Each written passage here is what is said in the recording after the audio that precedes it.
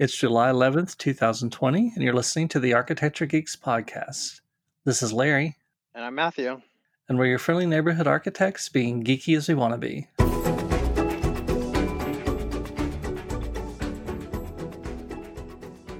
Welcome back, everyone. We hope you enjoyed the chat that we had with Faye and James. I thought that ended up pretty interesting, mostly I think because Faye shared some things about Matthew that I didn't know. I thought the wedding location selection was particularly interesting because it's such an architecty thing to do. I don't know how Matthew felt about that, but it was fun. It was fun to do it. Like I said, I think we need to do it again next year just to see what's changed. I don't know. What do you think? Should we try to make that an annual? Yeah, I think it's a good personal look into an architect. Yeah, and maybe a little bit too personal at times, but that's okay.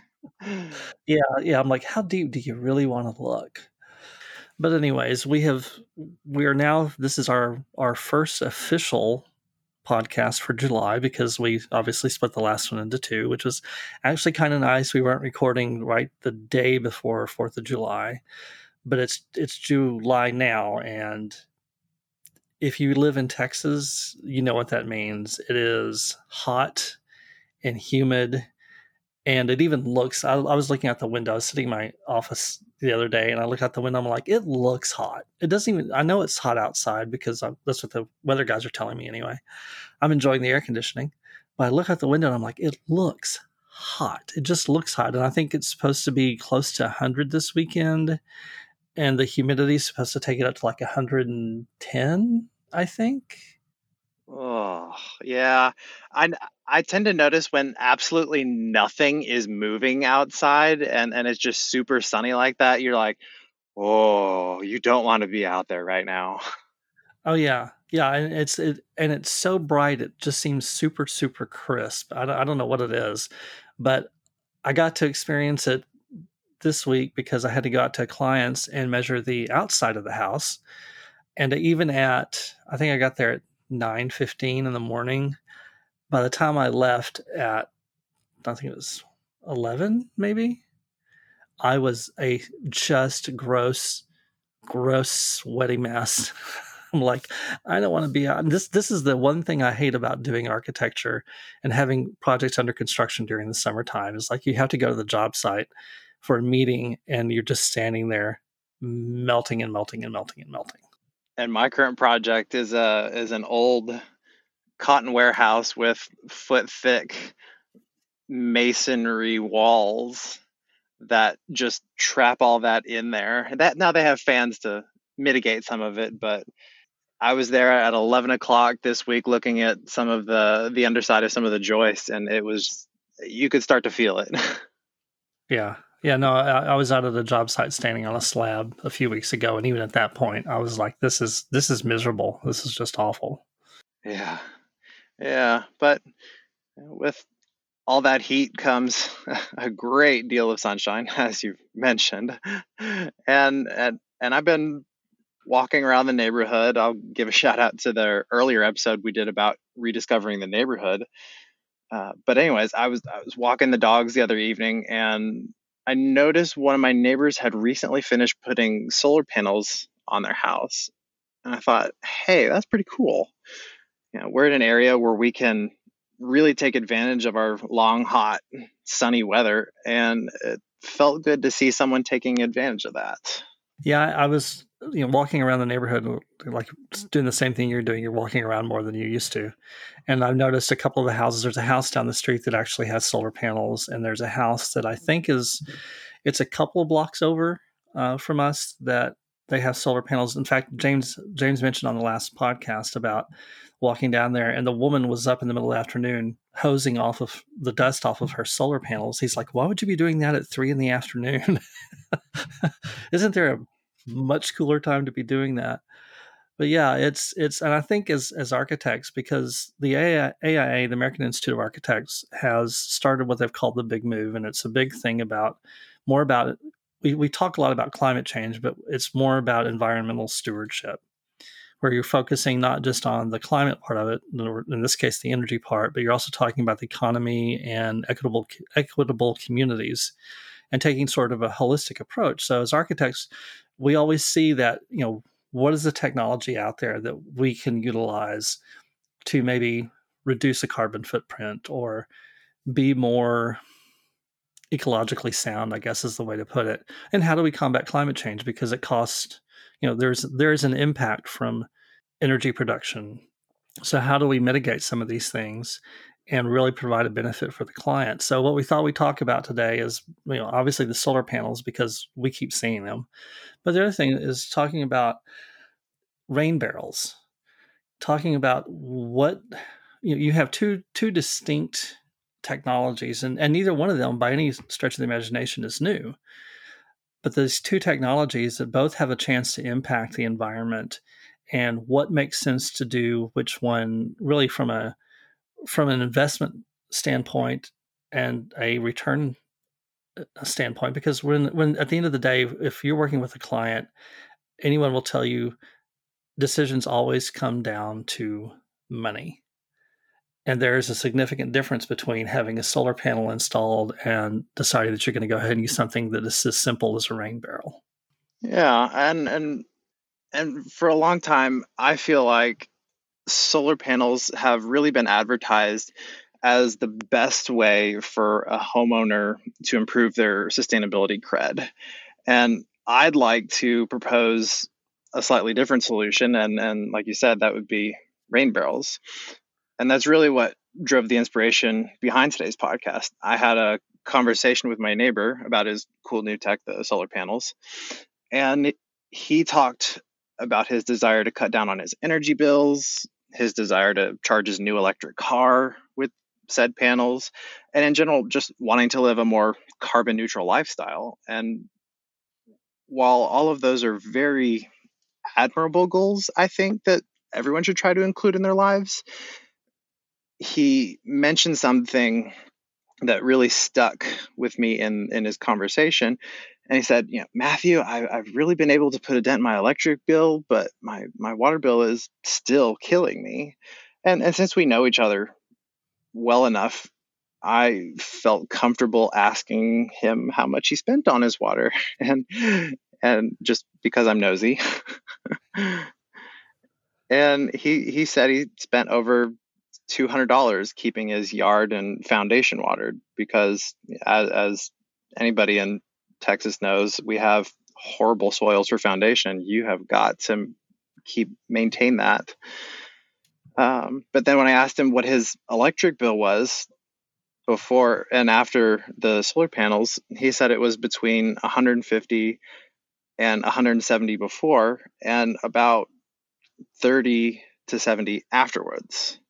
Wow, that's really pretty good. I mean, you were talking about, you're cutting your bill by almost 2/3, and that's not a bad thing. That's not anything to sneeze at, because I know electric bills around here can get considerably higher than the $200 or the the 150 to 170 that he was actually doing. There are people I've talked to who've had $450 electric bills. So to be able to cut something by about 2/3, it sounds like everything sort of went according to what he thought would happen. Yeah, and it did go according to plan. He was now paying significantly less for his electricity, but I saw a different problem in my mind as we were having the conversation, and it's one that I don't think gets as much attention. Solar panels are a great way to reduce your electric bill. They are a great way to produce clean energy. But his water bill was even larger than his pre-solar electric bill, which made me wonder why he didn't address that first. And this focus on water rather than electricity has really taken center stage for me, because I feel like the first thing that gets advertised to owners as they try to reduce their carbon footprint is oh, let's go look at solar panels.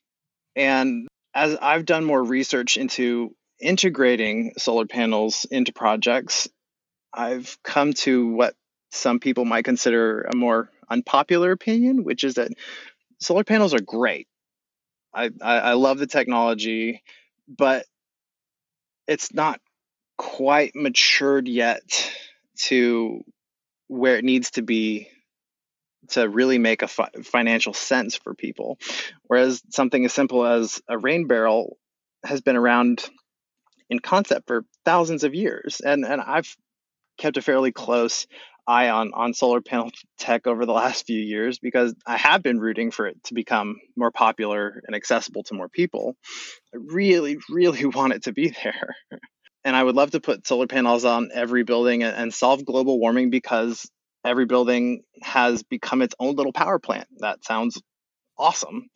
But if a friend were to ask me if I recommended they put solar panels on their house, even if their house were perfectly sited to take advantage of 12 hours of sunlight a day, I would still say no, because while solar panels are great at producing energy, to make them truly valuable in a residential setting, you need a good way to store all that energy, and the battery tech just isn't there yet.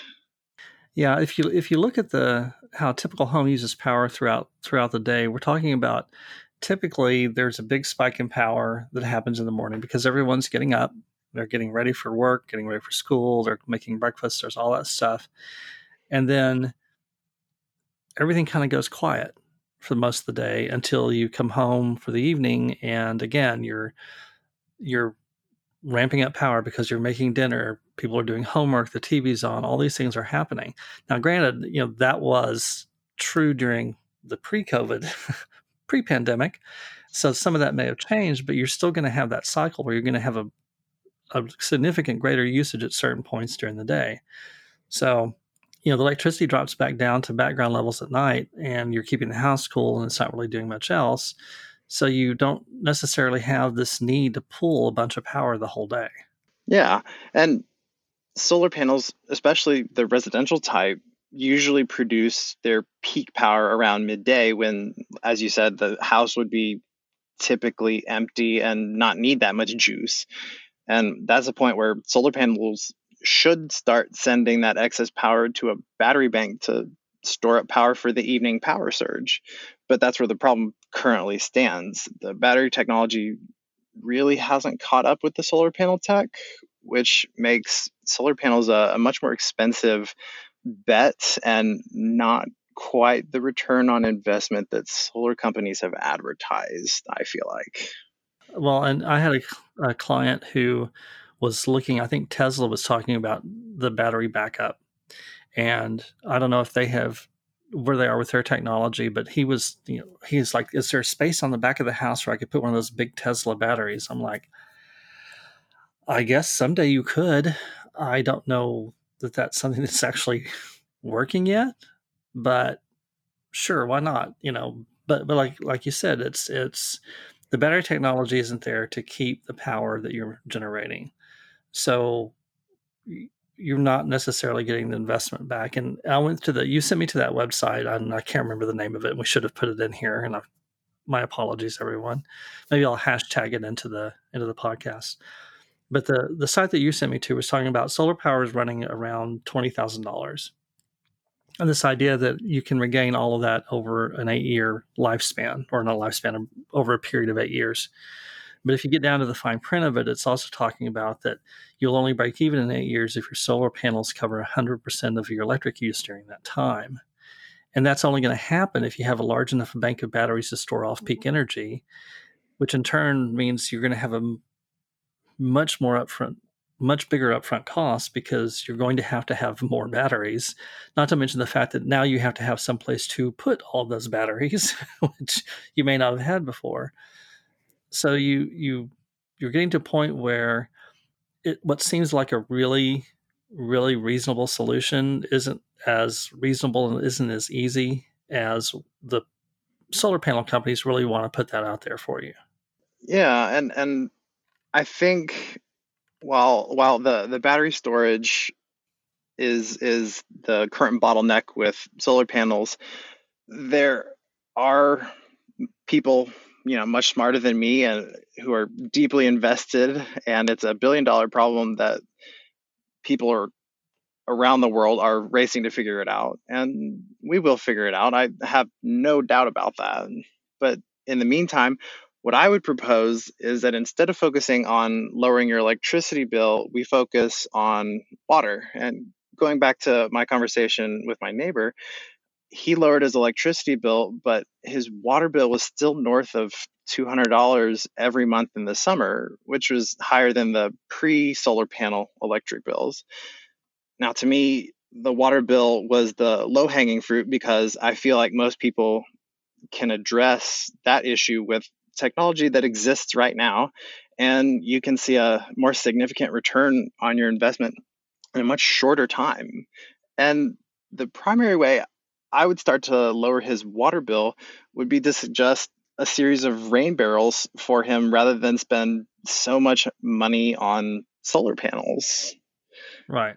Right. Well, because we're talking about upfront costs. I mean, this is the base part of it, and we'll start with the solar panels because solar panels, like I said, the average cost to install panels for a 2,000 square foot house is around $20,000, and that takes into account things like credits and rebates and stuff. So you may start with a higher number, but with rebates and credits, you're coming down to around 20,000. And for that cost, you're able to reduce, your electric bill. It seems like about 2/3 on average. So you're talking about what could have been a $120 bill, get it down to about $40, and that's really good. But you start think about I'm saving, am I saving $40 a month? Am I saving $80 a month? You start multiplying that by 12 months, and suddenly it's not adding up to a big chunk of change. You're talking maybe $1,000 a year, give or take. You have this upfront investment of $20,000 that's going to take 20 years to pay off. So you have this large upfront cost to buy solar panels, and then this really long return on investment. And that's always assuming that you're going to stay in that house for that amount of time. It may be that, you may have dumped $20,000 on solar panels, and suddenly 5 years down the road, you could potentially be moving. And is that sort of the investment that you want to make? Yeah. And when you first consider rain barrels, everybody knows how they work. Water rolls off your roof into a gutter, into a downspout. The rain barrel's located at the bottom and collects all of it. It's a simple gravity powered system. And now, well, now I'd like to maybe get into a little bit more of the math. Of Little, course. it's a little treacherous for because architects don't do math, remember? Mm-hmm. But anyway, in the Dallas area, from April through September, the primary growing season around here, we get about 20 inches of rain. The average house here is around 2,000 square foot and has a roof size of about 2,400 square feet. 1 inch of rain on that 2,000 square foot house will give you 1,500 gallons of water. And that's an important number here. So if I were to tell you that in June, we got an average of 3.2 inches of rain, that would translate to 4,800 gallons of water for the average house. So I guess I'm going to use you as our little guinea pig here. Larry, what's your average water bill? I don't know what our average water bill is. I know during the summer everything goes up significantly because we start watering the yard. We have a sprinkler system, so we start watering the yard again. Usually starts in April. But example, so in January in the wintertime when we're not watering, I think the water portion of our utility bill, because there's water and wastewater and garbage collections all tied into it, but the line for just water alone was running around 35 to $40 a month, which is, you think about, oh, that sounds great. But then you get to June and suddenly that, $40 a month is now $280 a month because we've been running the sprinklers on a regular cycle. And I think they go about 3 times a week. So it starts to add up really fast, especially over the summer months. Yeah, and you've got the foundation to take care of as well. And No, we don't, because oh, okay. we are pier and beam. But in Texas, if you have a slab foundation, and this is what Matthew's referring to, if you have a slab foundation, because I know you do, Matthew, Yes. um, most of the times what's recommended is that you keep the foundation watered, so to speak, so that the ground, because the ground here is very clayey. There we go. And will dry out and start to crack, and it will cause your foundation to shift. So not only are you watering your lawn, you also got to deal with the foundation. A lot of people have to deal with the foundation itself, just keeping that wet during the summertime. Yeah. So let's say we'll use your house as our example. If your house has 5 downspouts and you get that average of 4,800 gallons of water in June, each downspout would get about 950 gallons of water each. We're most likely not going to get all of our rain at once. If it rains on, I hope Like, not, at least. although there have been times when I've pretty much sworn that's what we've gotten in one go, but Yeah. but go on. We're keep going. Yeah, so we'll assume that we don't get all of that at once. If it rains in 3 separate occasions in June, then each of those downspouts will get roughly 300 gallons. And if I could provide you with 5 rain barrels with a 200-gallon capacity, then it is very likely that you'll be able to catch and use most of the rain that hits your roof in June in the yard, and for those of us who don't have a pier and beam, around the foundation. Now, your yard will likely not need all 3,000 gallons of water that you're going to get. Well, I might want to turn my yard into a swamp. You don't know me. That's that's very true. Yeah, but what you're essentially what you're coming down to, though, is that if we're obviously not going to use the 3,000 gallons of water. That's not really going to happen. But by using the rain barrels, we're talking about us. You're talking about me and James saving probably that $240 a month for the months, just for the summer months, just June, July, and August. Not to mention whatever we save in April and May, and probably September and October as well. So even just the summer months alone, I mean, that's like $720 that we've saved. So, we're talking we could do something with that. We could, well, once upon a time we could go somewhere, but we could, I'm sure sock that away and use it for future travel. But we're talking, so we're talking about the solar panels being about 20 grand. What's the cost for like a typical rain barrel system? I've looked up different systems, and I can get you for $2,000. I can get you 5 200-gallon low-profile rectangular tanks from McMaster Carr, which is your general construction supply company, Mm-hmm. and for another maybe $3,000, I can get you 5 elevated concrete bases that would support those tanks, because you got to have them raised up off the ground so gravity can do its job. So all in all, you're in for maybe $5,000, and even if you only save that $720 over the summer, you can expect to break even on something like that in 7 years. And remember, the payoff for our solar panel setup was 20 years with a $20,000 startup costs, and that's an expensive rain barrel system. That's not. That's not what people average do, right? Yes, yeah, and there was a national survey done by DC National Gardeners that estimated that even one 50-gallon rain barrel could save you $35 over the course of the summer, which would return the cost of the barrel in 3 years if you bought a $100 barrel. Well, that's not bad. I mean, you think about that. Um, just in relation to sort of that initial investment in your turnaround time, it does seem like the rain barrels do seem to make more sense. And I think part of me just doesn't see using solar panels. I mean, in the long run, if it was my choice and I was going to try to make a decision about doing something that's going to have an impact, I think the water aspect would, well, because you think about we always go through these periods in Texas, especially in this area, where suddenly we are draining the lakes around here. You'll watch the lake levels drop by 5 or 10 feet sometimes because people are using so much water, especially when we're not getting any rain. So to me, that just seems to make the rain barrels just seem to make more sense in that aspect. So, and like I said, we all know this all comes down to money. If we're talking with a client, it ultimately comes down to what they're willing to spend. And I personally think that you can easily sell a $5,000 or $6,000 spend quicker than you can a $20,000 spend. That's just been my experience. Well, yeah. I mean, I would think usually you present them a lower number, they're much happier. And for those people who are wanting to make that sort of reduction in carbon footprint, it's a simple way to do it. And so did you mention to your neighbor at all about, hey, why don't you do this for your water bill, or did you just sort of let that kind of go?